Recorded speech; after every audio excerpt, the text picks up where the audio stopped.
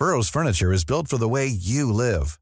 From ensuring easy assembly and disassembly to honoring highly requested new colors for their award-winning seating, they always have their customers in mind. Their modular seating is made out of durable materials to last and grow with you. And with Burrow, you always get fast, free shipping. Get up to 60% off during Burrow's Memorial Day sale at burrow.com/ACAST. That's burrow.com/ACAST. burrow.com/ACAST. You should celebrate yourself every day, but some days you should celebrate with jewelry. Whether you want to commemorate an unforgettable moment or just bring some added sparkle to your collection, Blue Nile can offer you expert guidance and a wide assortment of jewelry of the highest quality at the best price. Go to BlueNile.com today and experience the ease and convenience of shopping Blue Nile, the original online jeweler since 1999. That's BlueNile.com. BlueNile.com. Hey, it's Ryan Reynolds, and I'm here with Keith, co-star of my upcoming film, If, only in theaters May 17th. Do you want to tell people the big news? All right, I'll do it. Sign up now and you'll get unlimited for $15 a month and 6 months of Paramount Plus Essential Plan on us. MintMobile.com/switch. Upfront payment of $45 equivalent to $15 per month. Unlimited over 40 gigabytes per month. Face lower speeds. Videos at 480p. Active Mint customers by 531.24 get 6 months of Paramount Plus Essential Plan. Auto renews after 6 months. Offer ends May 31st, 2024. Separate Paramount Plus registration required. Terms and conditions apply if rated PG.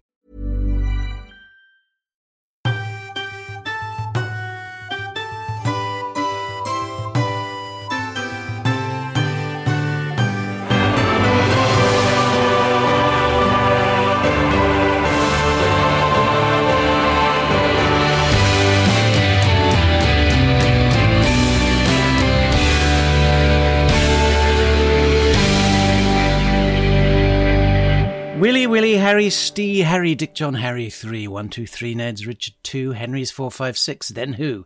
Edward's 4, 5, Dick the Bad, Harry's Twain, and Ned the Lad. Mary, Bessie, James the Vain, Charlie, James again. William and Mary. Yes, we come to a pair of joint rulers. And they're always presented to us as William and Mary, rather than as two individual people. So for the purposes of this podcast, I'm going to split them in two and particularly give Mary a bit of space of her own, which she deserves. In finding out more about Mary, I've come to like her quite a lot. And in finding out more about William, I've come to dislike him sort of inversely to how much I like Mary. So as I say, they are joint rulers. And I always thought, well, they were our only joint rulers. But actually, technically, the original Mary, Bloody Mary, Mary I, Henry VIII's daughter, had a joint monarchy with Philip of Spain. And he did come over to England, albeit only occasionally, and got involved in helping run the country, which didn't stop Elizabeth I from going to war with him when she took the throne. But William and Mary only ever seem to be mentioned as a pair, a partnership, in this country at least. The coins had the profiles of both of them on, and they both had a claim to the English throne through Stuart bloodline. You know, we've looked before at how complicated this is because of the close intermarrying and the fact that there were two pairs of William and Marys in Holland, the Republic of Holland. So just to remind you of that before we get into it, and remind myself of it, Charles I's daughter, Mary Stuart, not Queen Mary II of England, she comes in a bit later, but Charles I's daughter, Mary, married this Dutch prince, William II of Orange. And they had a son, William III of Orange, who is the William of our William and Mary that we'll be talking about in the next 2 episodes. So he's Charles I's grandson. Meanwhile, Charles's son, James II, decides to confuse things further by calling his own daughter Mary. So she's Charles I's granddaughter, and she marries William III of Orange and becomes Mary II of England. They are our power couple, William and Mary. So they are very closely related. They're cousins. But so I would advise you to dig out a family tree and look at it if you're finding that a little bit complicated. So having put all that together, I'm going to dismantle it now and focus on Mary II. I'm going to go with her first because she's always paired with William as William and Mary. they're not presented to us as Mary and William, as perhaps they should be, as she was the one who had the senior right to take the throne. She was born in 1662, and she was only really on the throne of England for 4 years. So a short, sad life, and it is a sad life, because as I say, I've come to like Mary, and I think had she lived, she may well have been one of our best remembered monarchs, but as she had such a short life, and as she is always bolted together with William, she's perhaps one of those monarchs who people don't know very much about. So she was the eldest child of James, Duke of York. When she was born, he was Duke of York. He went on to become James II. And she was the daughter of his first wife, Anne Hyde. And I've read in some places that she was named after Mary, Queen of Scots, and in others that she was named after Mary, Princess of Orange, that being Charles I's daughter. And I think probably the latter is correct. But I think it shows that there are some significant royal Marys in her backstory.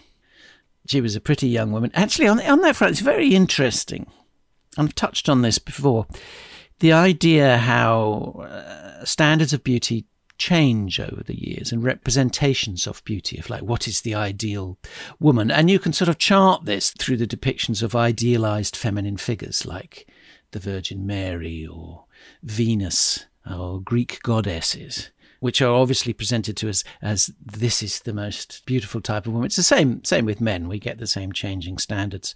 And there was very much a Stuart look in the paintings that are done in this era. And you can never know. You think, do they look like this? Or at the time, is this what the standard of beauty is? There's very much a vogue in the Stuart times for the sort of high forehead, rounded forehead, round face, small lips, a long nose, and these sort of slightly bulging eyes, which seem to show a touch of thyroid problems. So it's often hard to separate the person from the ideals of the time. Actually, talking about eyes, Mary did have problems with her eyes through her life. She suffered from migraines, which made it hard for her to read and to concentrate a lot of the time.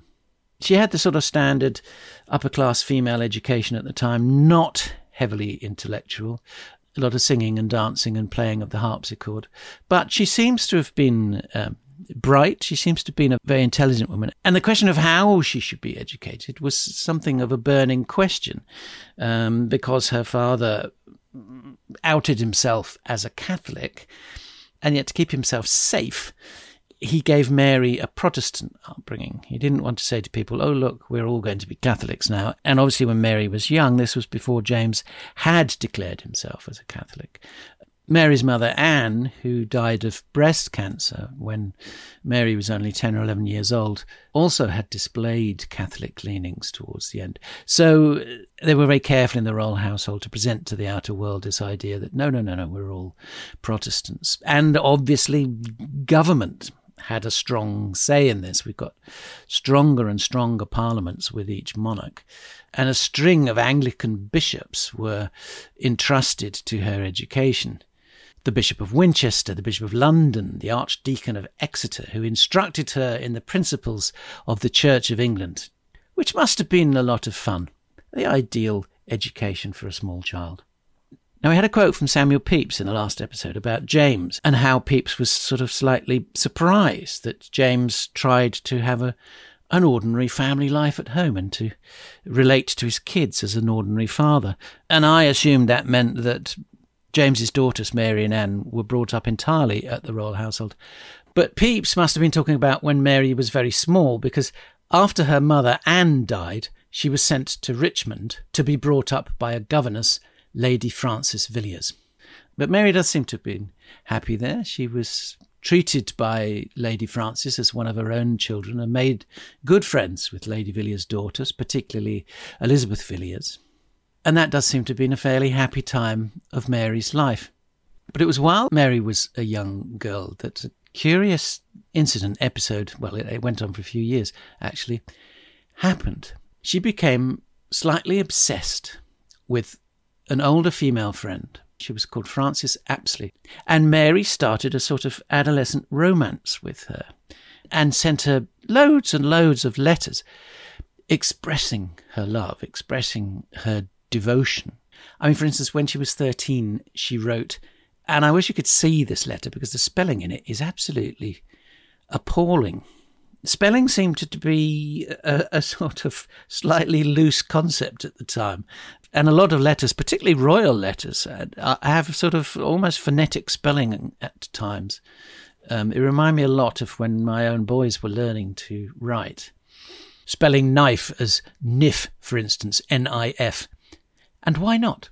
So anyway, Mary wrote in this particular letter, I love you with more zeal than any lover can. I love you with a love that ne'er was known by man. I have for you excess of friendship, that's spelt F-R-I-A-N-D. Friendship, more of love than any woman can for woman, and more love than ever the constantest love had for his mistress. You are loved more than can be expressed by your ever-obedient wife, very affectionate friend, humble servant, to kiss the ground where one you go, to be your dog in a string, your fish in a net, your bird in a cage, your humble trout. I must remember that as a term of endearment. I am your humble trout, madam. And so she's sort of positioning herself as the wife or the mistress of this other girl, Frances. Now, in modern sensibilities, people are always trying to look back and dig into people's sexuality. I mean, the other interesting thing, actually, about this correspondence is that Mary's younger sister, Anne, joined in, and she positioned herself as the husband in some of these letters. And we'll obviously come on to Anne in a couple of episodes' time.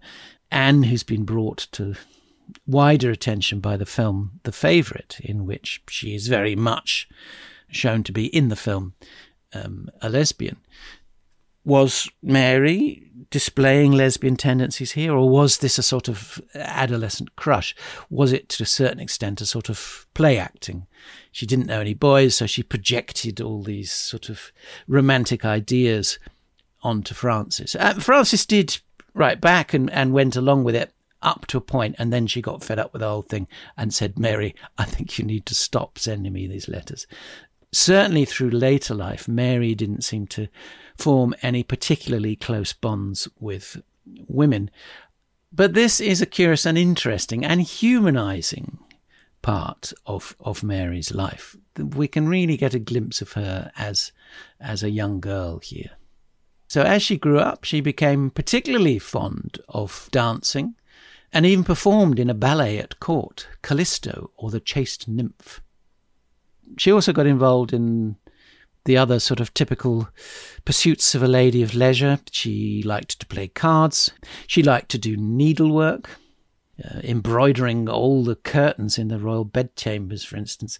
And she was very interested in gardening. And, this is gardening on a grand scale of organising the layout of grounds at royal palaces. She worked with Sir Christopher Wren, planning the gardens at Hampton Court and Kensington Palace.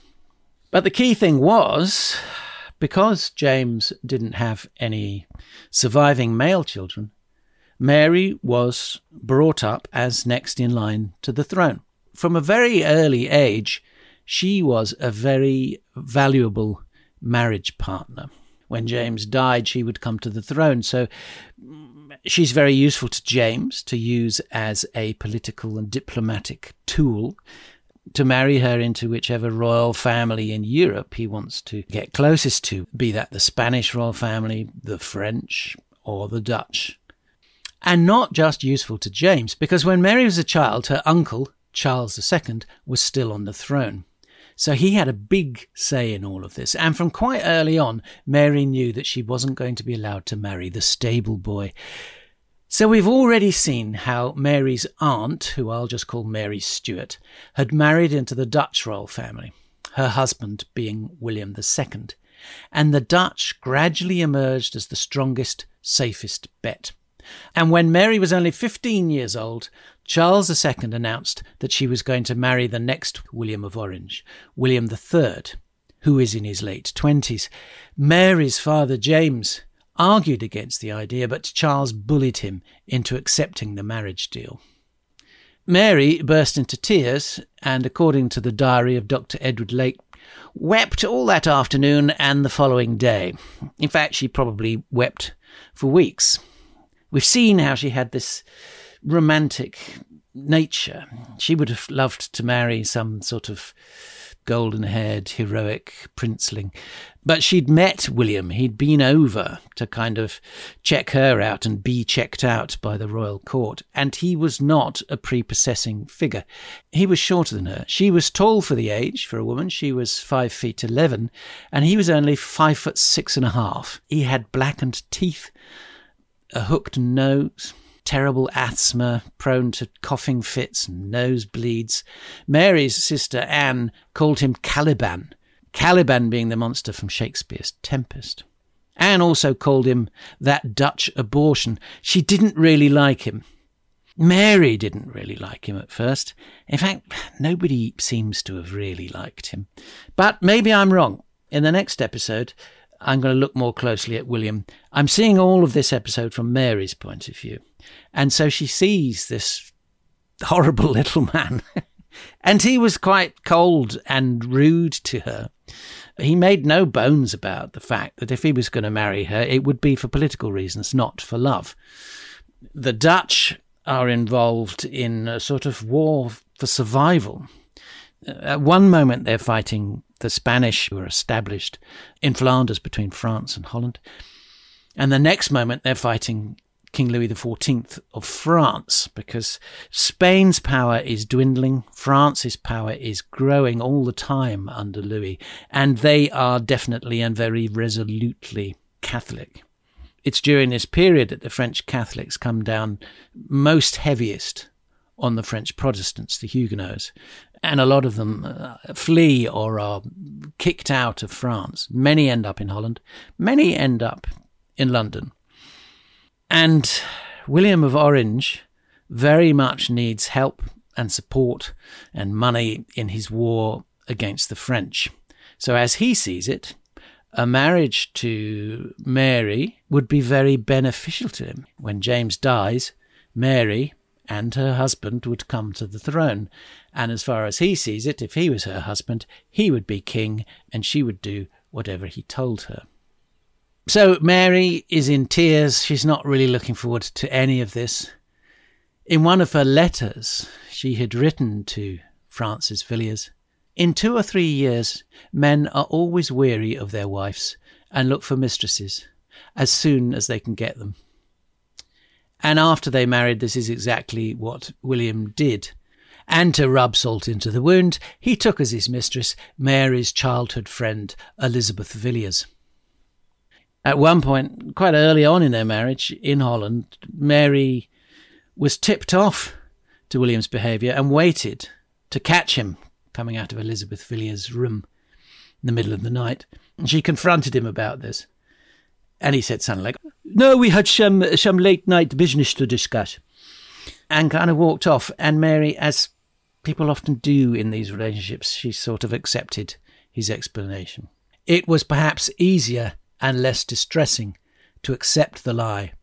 But I've jumped ahead. The actual wedding took place at 9 o'clock at night in Mary's bedchamber at St. James's Palace in London. And significantly, it wasn't her father James who gave her away. It was her uncle Charles, as, let's face it, the whole thing was his idea. And at this time, the royals had what was known as a bedding ceremony, which was very popular throughout Europe. This was a way of publicly making sure that the wedding was consummated. Originally, the close family and the village elders or whatnot would actually stand around the bed and watch. And that still was happening in parts of Europe. But the ceremony by this point in England, certainly at the royal court, had become formalised, ritualised.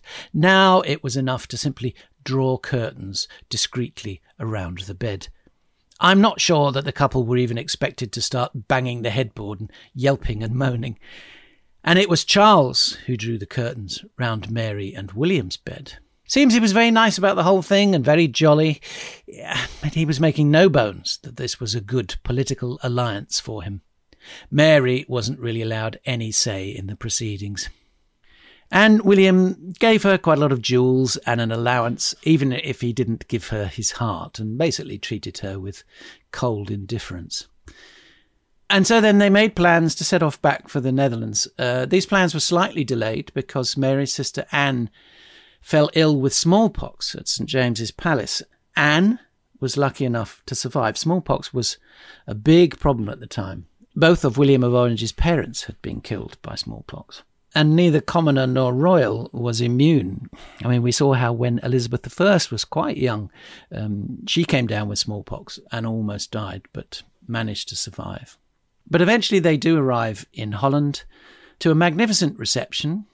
But there was a bit of awkwardness, and Mary didn't get off to a great start. She was seen as being a bit stiff and snooty and standoffish, but she later admitted that she really didn't know what she was doing. She was only 15 and didn't know what the court protocol was in Holland. The English court had perhaps been more stuffy and formal, but she was a fast learner and soon got to know the ropes, and she did become very popular in Holland, perhaps because her husband was such an unprepossessing figure. And although when she first arrived she didn't really like it there, she was homesick, she didn't understand the customs particularly well, she did grow to enjoy Holland and to enjoy life in Holland. She managed to live a fairly quiet, simple life there. And she carried on doing the things she enjoyed, playing cards, needlework, gardening. And she slowly did grow more affectionate towards William. Although it's quite hard to separate this sort of idealised, fantastical, romantic nature that she had, this sort of daydreaming idea of love, and how she actually felt. But she sort of convinced herself and others that she was madly and deeply in love with William and entirely devoted to him. And perhaps it was just easier to behave like that and to write letters to people about all that than it was to say, actually, I'm a bit miserable with him. Mary imported from England a string of Church of England priests to be her chaplains, and it is through them we get a glimpse of her life there. And they, all of them, said that she wasn't really very happy. One of them wrote that the princess's heart is ready to break, and yet she every day counterfeits the greatest joy. The prince hath infallibly made her his absolute slave. Now, William discovered that this particular chaplain was writing this kind of letter and booted him out of the country. But Mary and William did have a physical relationship, and she did get pregnant, but unfortunately miscarried in 1678. And the same thing happened again a year later. And after the second miscarriage, she never conceived again. There's various speculation about this. Possibly she had been damaged some way by the second miscarriage, or she had suffered from some kind of infection. So perhaps there was a medical reason why she wasn't able to conceive again. Maybe she decided it was just too much, something she couldn't cope with. Maybe she didn't want to sleep with William anymore. But some people, and I didn't talk about this in the episode on James II, but some people have speculated that he had syphilis and may have passed it on to his daughters. Now, it's one of the themes through this series of trying not to diagnose people from several hundred years' distance. I can't say either way whether James had syphilis. But certainly Mary didn't conceive again, and Anne suffered through her life through an appalling number of miscarriages. I must check the number for when we get on to her episode. But she conceived about 20 children. One boy survived until he was about 11, but that was it. So Mary and Anne weren't able to do what was required of royal wives, which was to produce as many children as possible. Mary had been educated as a Protestant, and she kept firmly Protestant through her life. She was a devout supporter of the Church of England, and that led to her falling out with James. He barely visited her after she left England, and they largely became estranged. Even when King Charles II died and Mary's father James took the throne, Mary didn't really return to England. She stayed with William in Holland. Mary's father, James, starts sending her all these Catholic books and texts, trying to convert her. And although Mary reads them and is interested in them, she sticks to her faith. And she remains heir to the throne until her father remarries to an Italian princess, Mary of Modena. And they have a son. This now means that James has a male heir to the throne and that son is probably Catholic. And this leads to his ultimate undoing. A conspiracy theory starts doing the rounds that this child was not his, that Mary of Modena had been pretending to be pregnant, and a commoner's baby had been smuggled into the royal bedchamber in a bedpan and substituted, so that James had his own Catholic male heir, and that the staunchly Protestant Mary and her staunchly Protestant husband William would not take the throne. And it's at this point that Mary has her final and most complete falling out with her father. She believes this conspiracy. So how could my father do this trickery? And she's also now no longer in line to the throne. But she has the power of her faith, and she really thinks that James has gone down the wrong route, being a Catholic, as do the ruling elite in England, as well as the common people. They want to get rid of this Catholic monarch. And they've been talking to William of Orange about this for some time, whether he would come over and be joint ruler with Mary in England. And this is what happens. Eventually, William sets sail with a fleet. Mary goes down to see him off and sort of performs this whole act of, oh my goodness, I'm going to stare at the far horizon until he has disappeared. I can't bear for my William to leave. She's sort of behaving like a sort of heroine out of a Victorian romantic novel. And again, it looks like she's doing this to try and convince herself that this is what she actually feels. It goes wrong when a storm forces the fleet to come back, and they have to go through it all over again a few days later.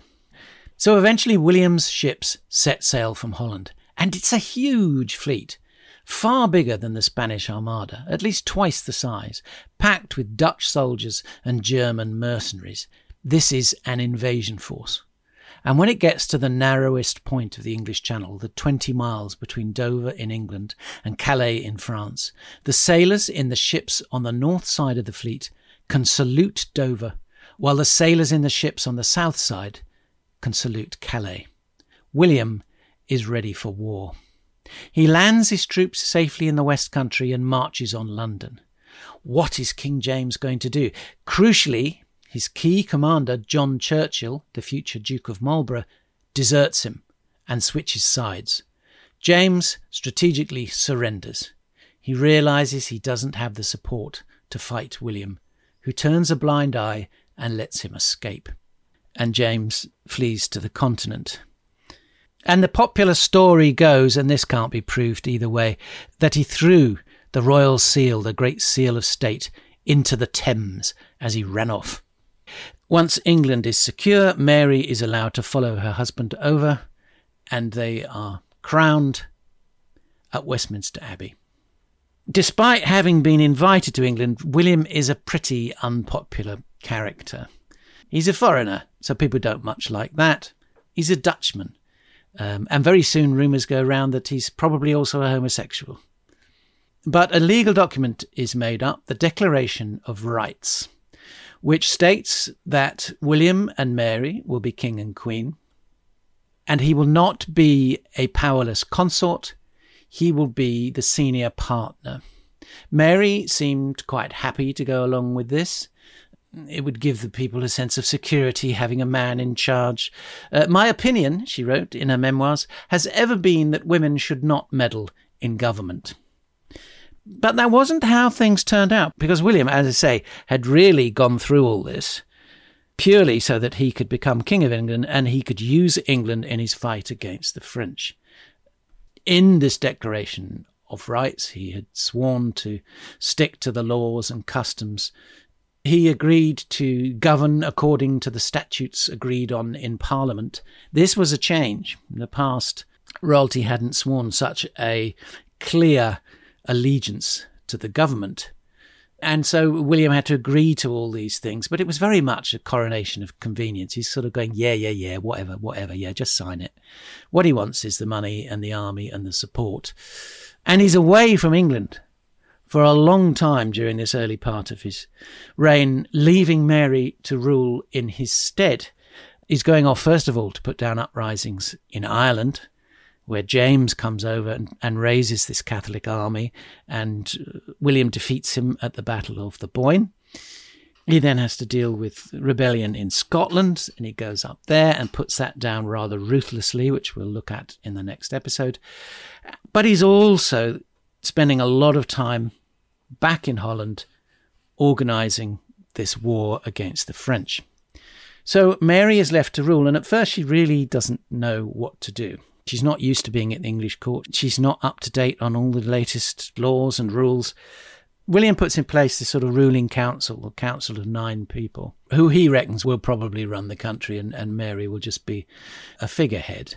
But Mary, as we saw before, she is a bright young woman, and she very quickly learns the ropes, and she very quickly makes a judgment on the 9 people of her council, 5 of whom are Tories and 4 of whom are Whigs. So they can't really agree amongst themselves.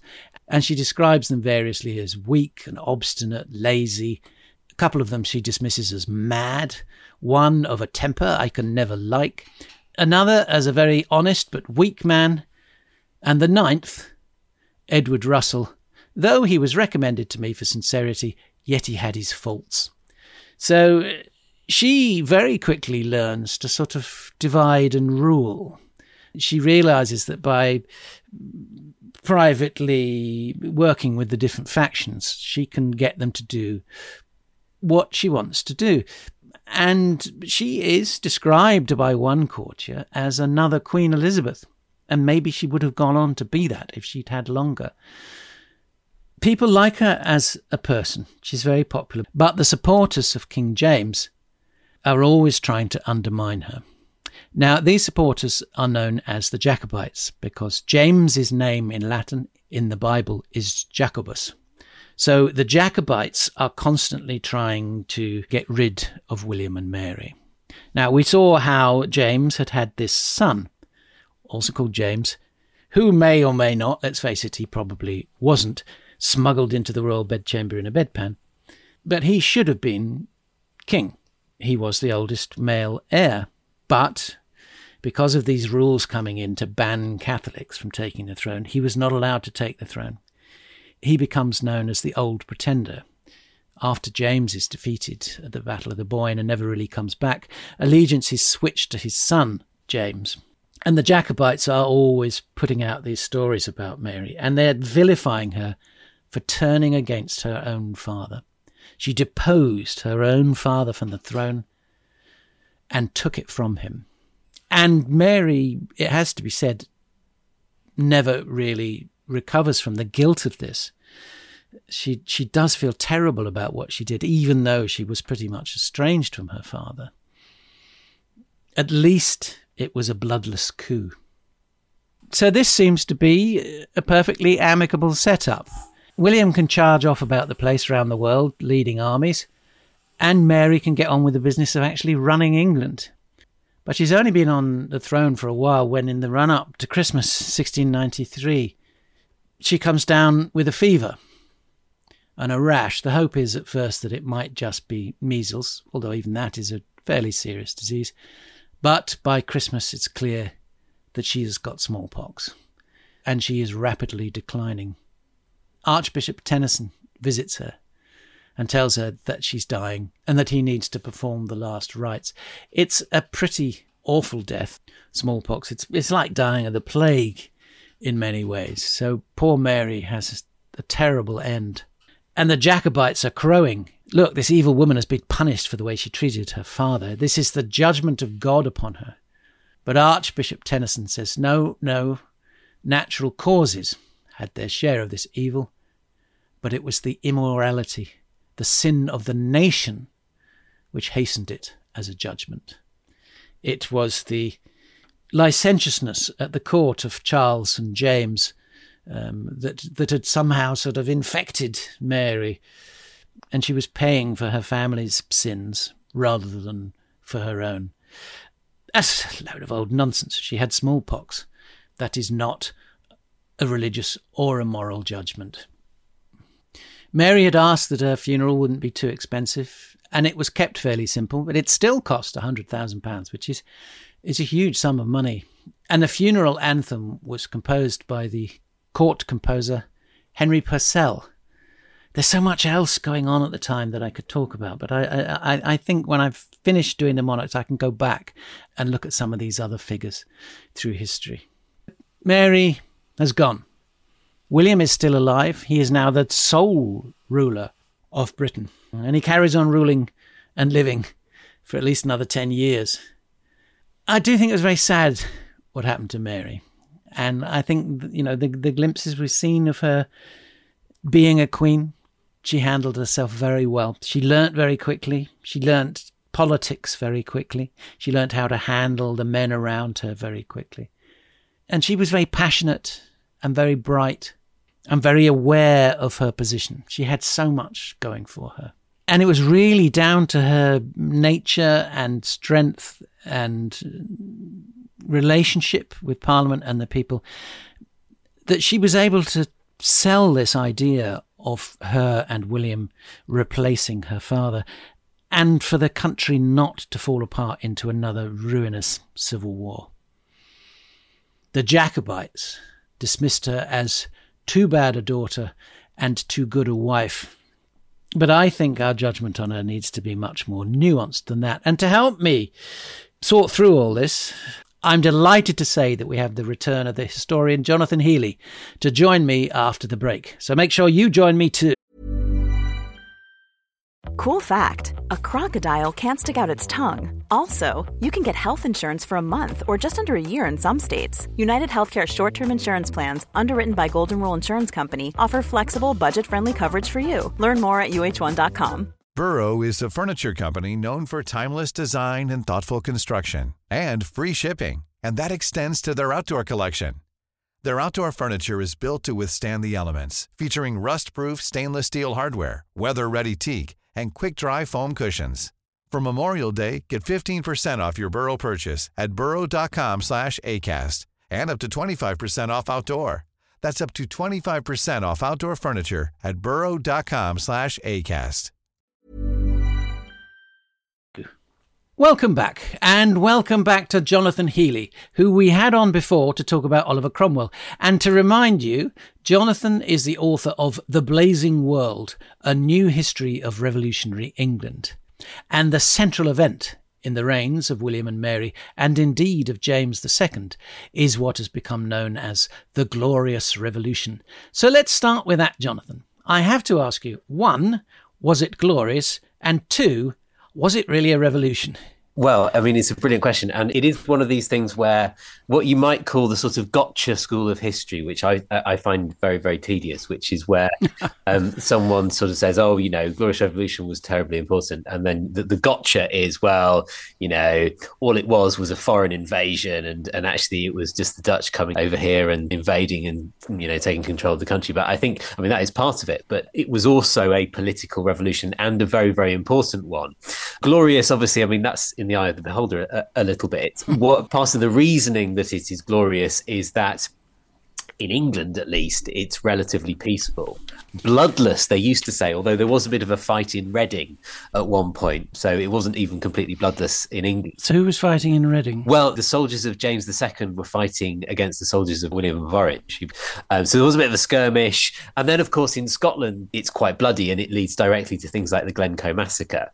Yeah. And in Ireland, of course, it's hugely violent. And of course, there's a big war in Ireland, which sort of culminates in the Battle of the Boyne.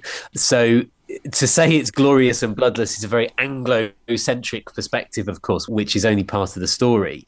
But in England, James did avoid conflict. And I guess William was very keen to avoid a major battle if he could. It wouldn't have been a good start to slaughter a load of English people. But I mean, did it come close to warfare? the Dutch army has landed in Devon and has sort of marched through England. It's got to Salisbury Plain. Eventually, the Royal Army has basically kind of melted away. James has tried to run away. He then ends up in Faversham in Kent, where he gets recognised, or he gets sort of pulled up by a Kentish fisherman who thinks he looks terribly suspicious. So he has his underpants rifled through. He's the only king to ever have his pants rifled by a French fisherman. And then he comes back to London. Is that considered the end of the revolution? So there's the invasion and the chaos that causes. But then there's also when James actually does manage to flee the country, there's a whole question about what's coming next. And that, we should really see that as part of the revolution, because what essentially happens is that Parliament, they invite William to become king and therefore give themselves that sort of ultimate power over the monarchy. And you end up with, a constitutional monarchy. And it sort of clarifies that that's what we have at this point. So technically, who is revolting against who? Well, I think the easiest way to think of it is that in late 1688, there is a lot of political dissatisfaction with James II, and a group within English political society basically rebels against James. And in order to do that, they sort of dress it up as, we are worried about where the country's going. But essentially what they have to do is they have to write to William of Orange and say, please, can you intervene? They're not necessarily at this point saying, please bring an army across, or please, take the crown. They're certainly not saying that. But what they are saying is things are going badly wrong in England and in Scotland and Ireland. Please come over and sort us out. So the revolution is Parliament revolting against the king, as it were. And they then get William in as a tool. Yeah, that's a not completely inaccurate way of thinking about it. Yeah. Are you just politely telling me? No, but I think that I'm talking bollocks. Well, no, but I don't think it is bollocks, and I think the point is that's quite a traditional view of it. And obviously, historians sort of moved away from that a little bit. And one thing that we do nowadays is we see it a lot more in the context of what's going on the continent. And why is William of Orange actually interested? Because that's quite important. But fundamentally, it is basically what happens. There is, there's a Stuart monarch who falls foul of their parliament and their political nation. And so they kick him out. It's quite hard to get away from that ultimately. So we'll look at why William wanted to go through this in a minute, but can we just look at Mary and her part in all this? What was she up to? Because essentially she'd toppled her own father, hadn't she? Yeah, there's a religious element to it, I think, in the sense that because she's a Protestant and James is a Catholic. She has been married to William of Orange for quite some time. He's not necessarily a particularly likable guy, so I don't think she had any particular great love for him, to be quite honest. Yes, well, looked at how her sister Anne called him the Dutch abortion. Well, yes, and it's possible that her sexual proclivities were in different directions. It is entirely possible that she might not have been particularly sexually attractive. He's not a particularly attractive guy in lots and lots of ways. But she is also quite ambitious, I think, and she probably wants to protect her fellow Protestants. It is a time when there is a presupposition of loyalty for a wife to their husband.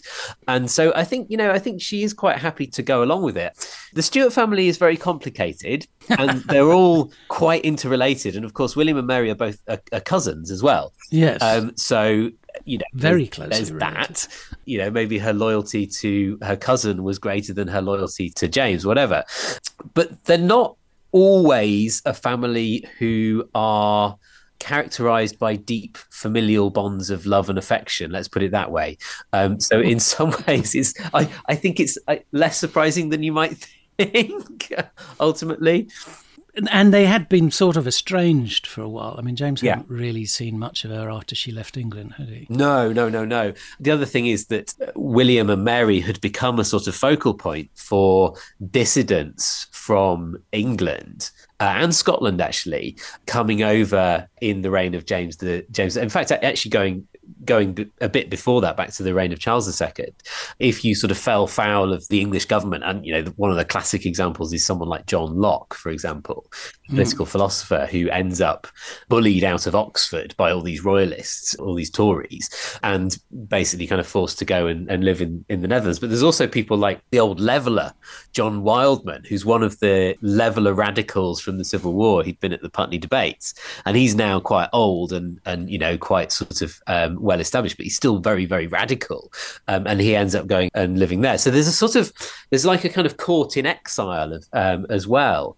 It goes back to before Monmouth's rebellion, where Monmouth had been there in exile as well. So there is definitely sort of, rival groups within the Stuart dynasty. On the one hand, there's the ones in around James, and on the other hand, there's the ones around Elizabeth, and they don't see eye to eye. But also, we've had this period of the Anglo-Dutch Wars, and I've always slightly struggled to get my head around the idea that one minute they're going to war, and then the next it's, well, will you marry my daughter, kind of thing. Yeah, there are connections between the Orange family and the Stuart family which go back. Yeah. Quite a way. And I think the way to think of it is that whilst there is a period of warfare between the British and the Dutch, from about, let's say 1674 onwards, it starts to become quite clear that the interests of the English in particular are in opposing the French, because the French are becoming so powerful under Louis XIV. Yeah. And then there's a bit of a kind of turnaround, basically.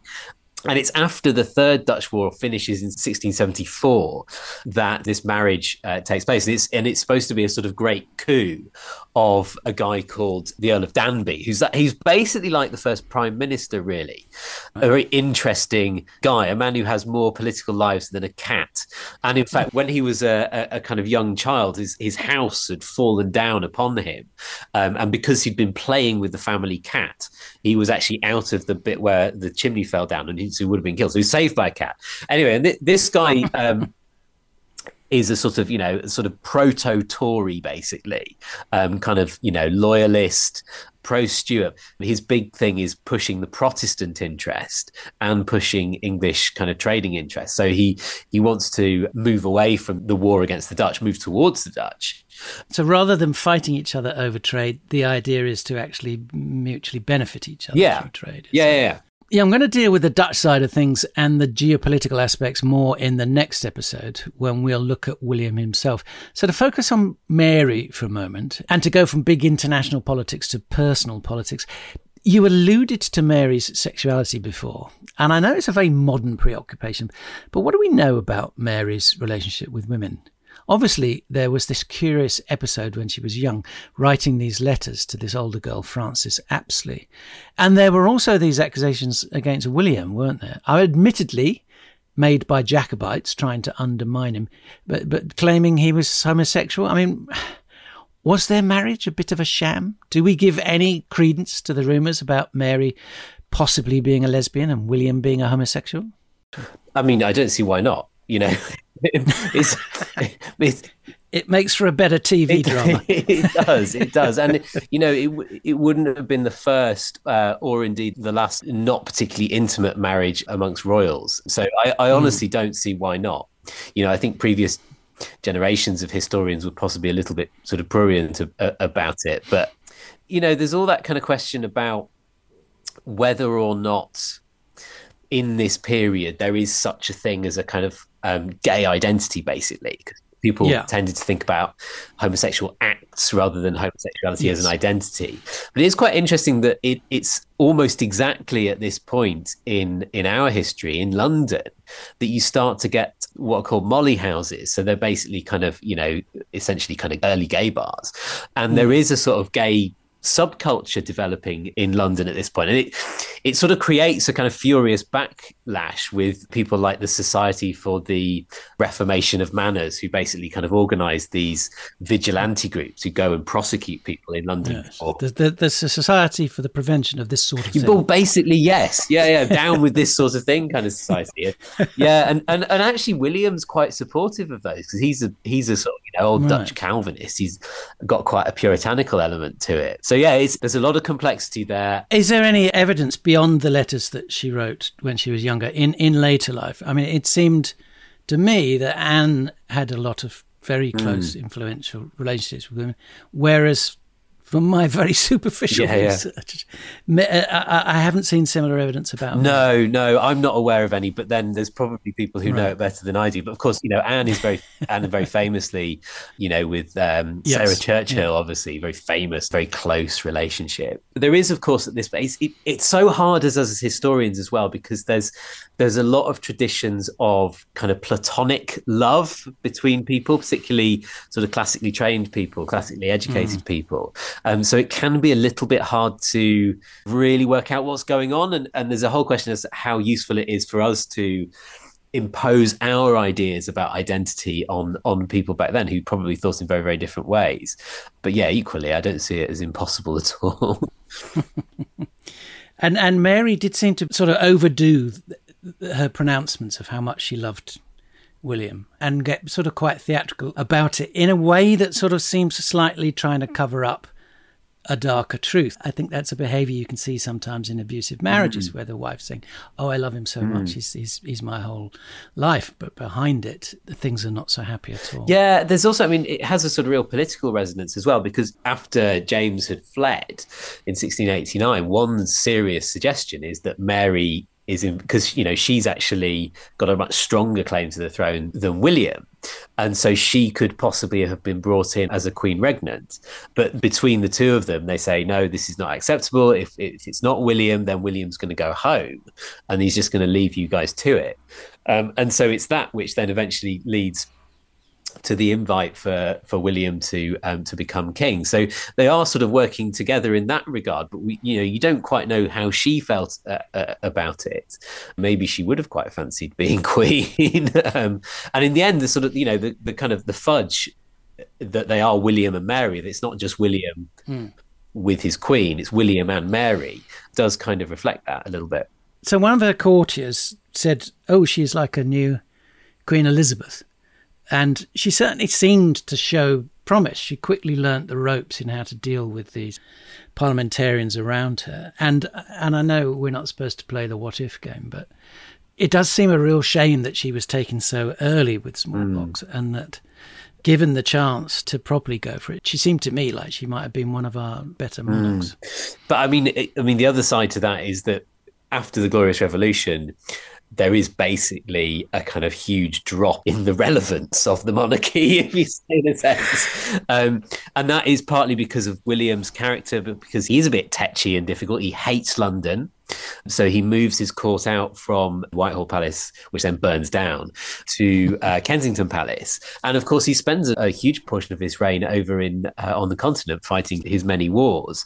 And that means that the sort of institutions of government in England have to basically find a way of running effectively without the king or queen being there. And so you start to get this kind of much more modern system whereby government essentially kind of reports to Parliament and ministers are not in constant contact with the king. They're much more in contact with Parliament, which is sitting permanently, sitting every single year. And it has complete control over the king's revenue, because this is when you get the civil list. So in some ways, we're kind of closer to the age of Elizabeth II than we are to Elizabeth I now, because there has been this big change. And partly that seems to be that William wasn't necessarily that excited about ruling England. What he wanted was what England could give him. And that he didn't seem to be too bothered about signing away some of his rights to get that. And that he seemed to be quite happy ruling via a government rather than by royal decree. Yeah, he's not that interested. He's Dutch, and he doesn't really give a shiny shite about the finer points of the English constitution. Yeah. As long as it gives him what he needs, which is soldiers to go and fight Louis XIV, he doesn't mind.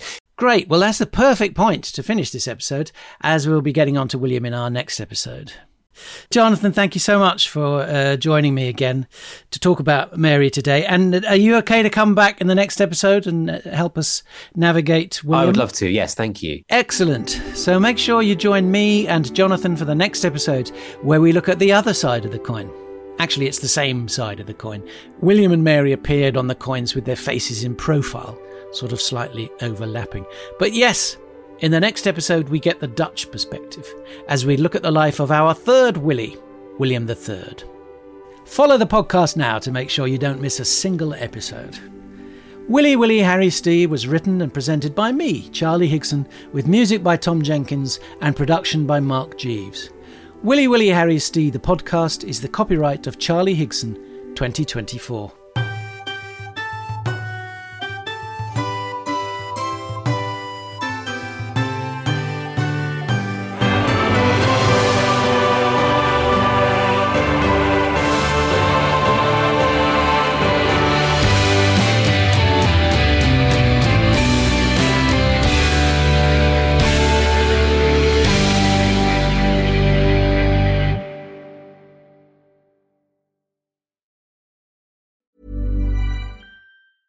Hey, it's Paige DeSorbo from Giggly Squad. High quality fashion without the price tag. Say hello to Quince. I'm snagging high-end essentials like cozy cashmere sweaters, sleek leather jackets, fine jewelry, and so much more. With Quince being 50 to 80% less than similar brands.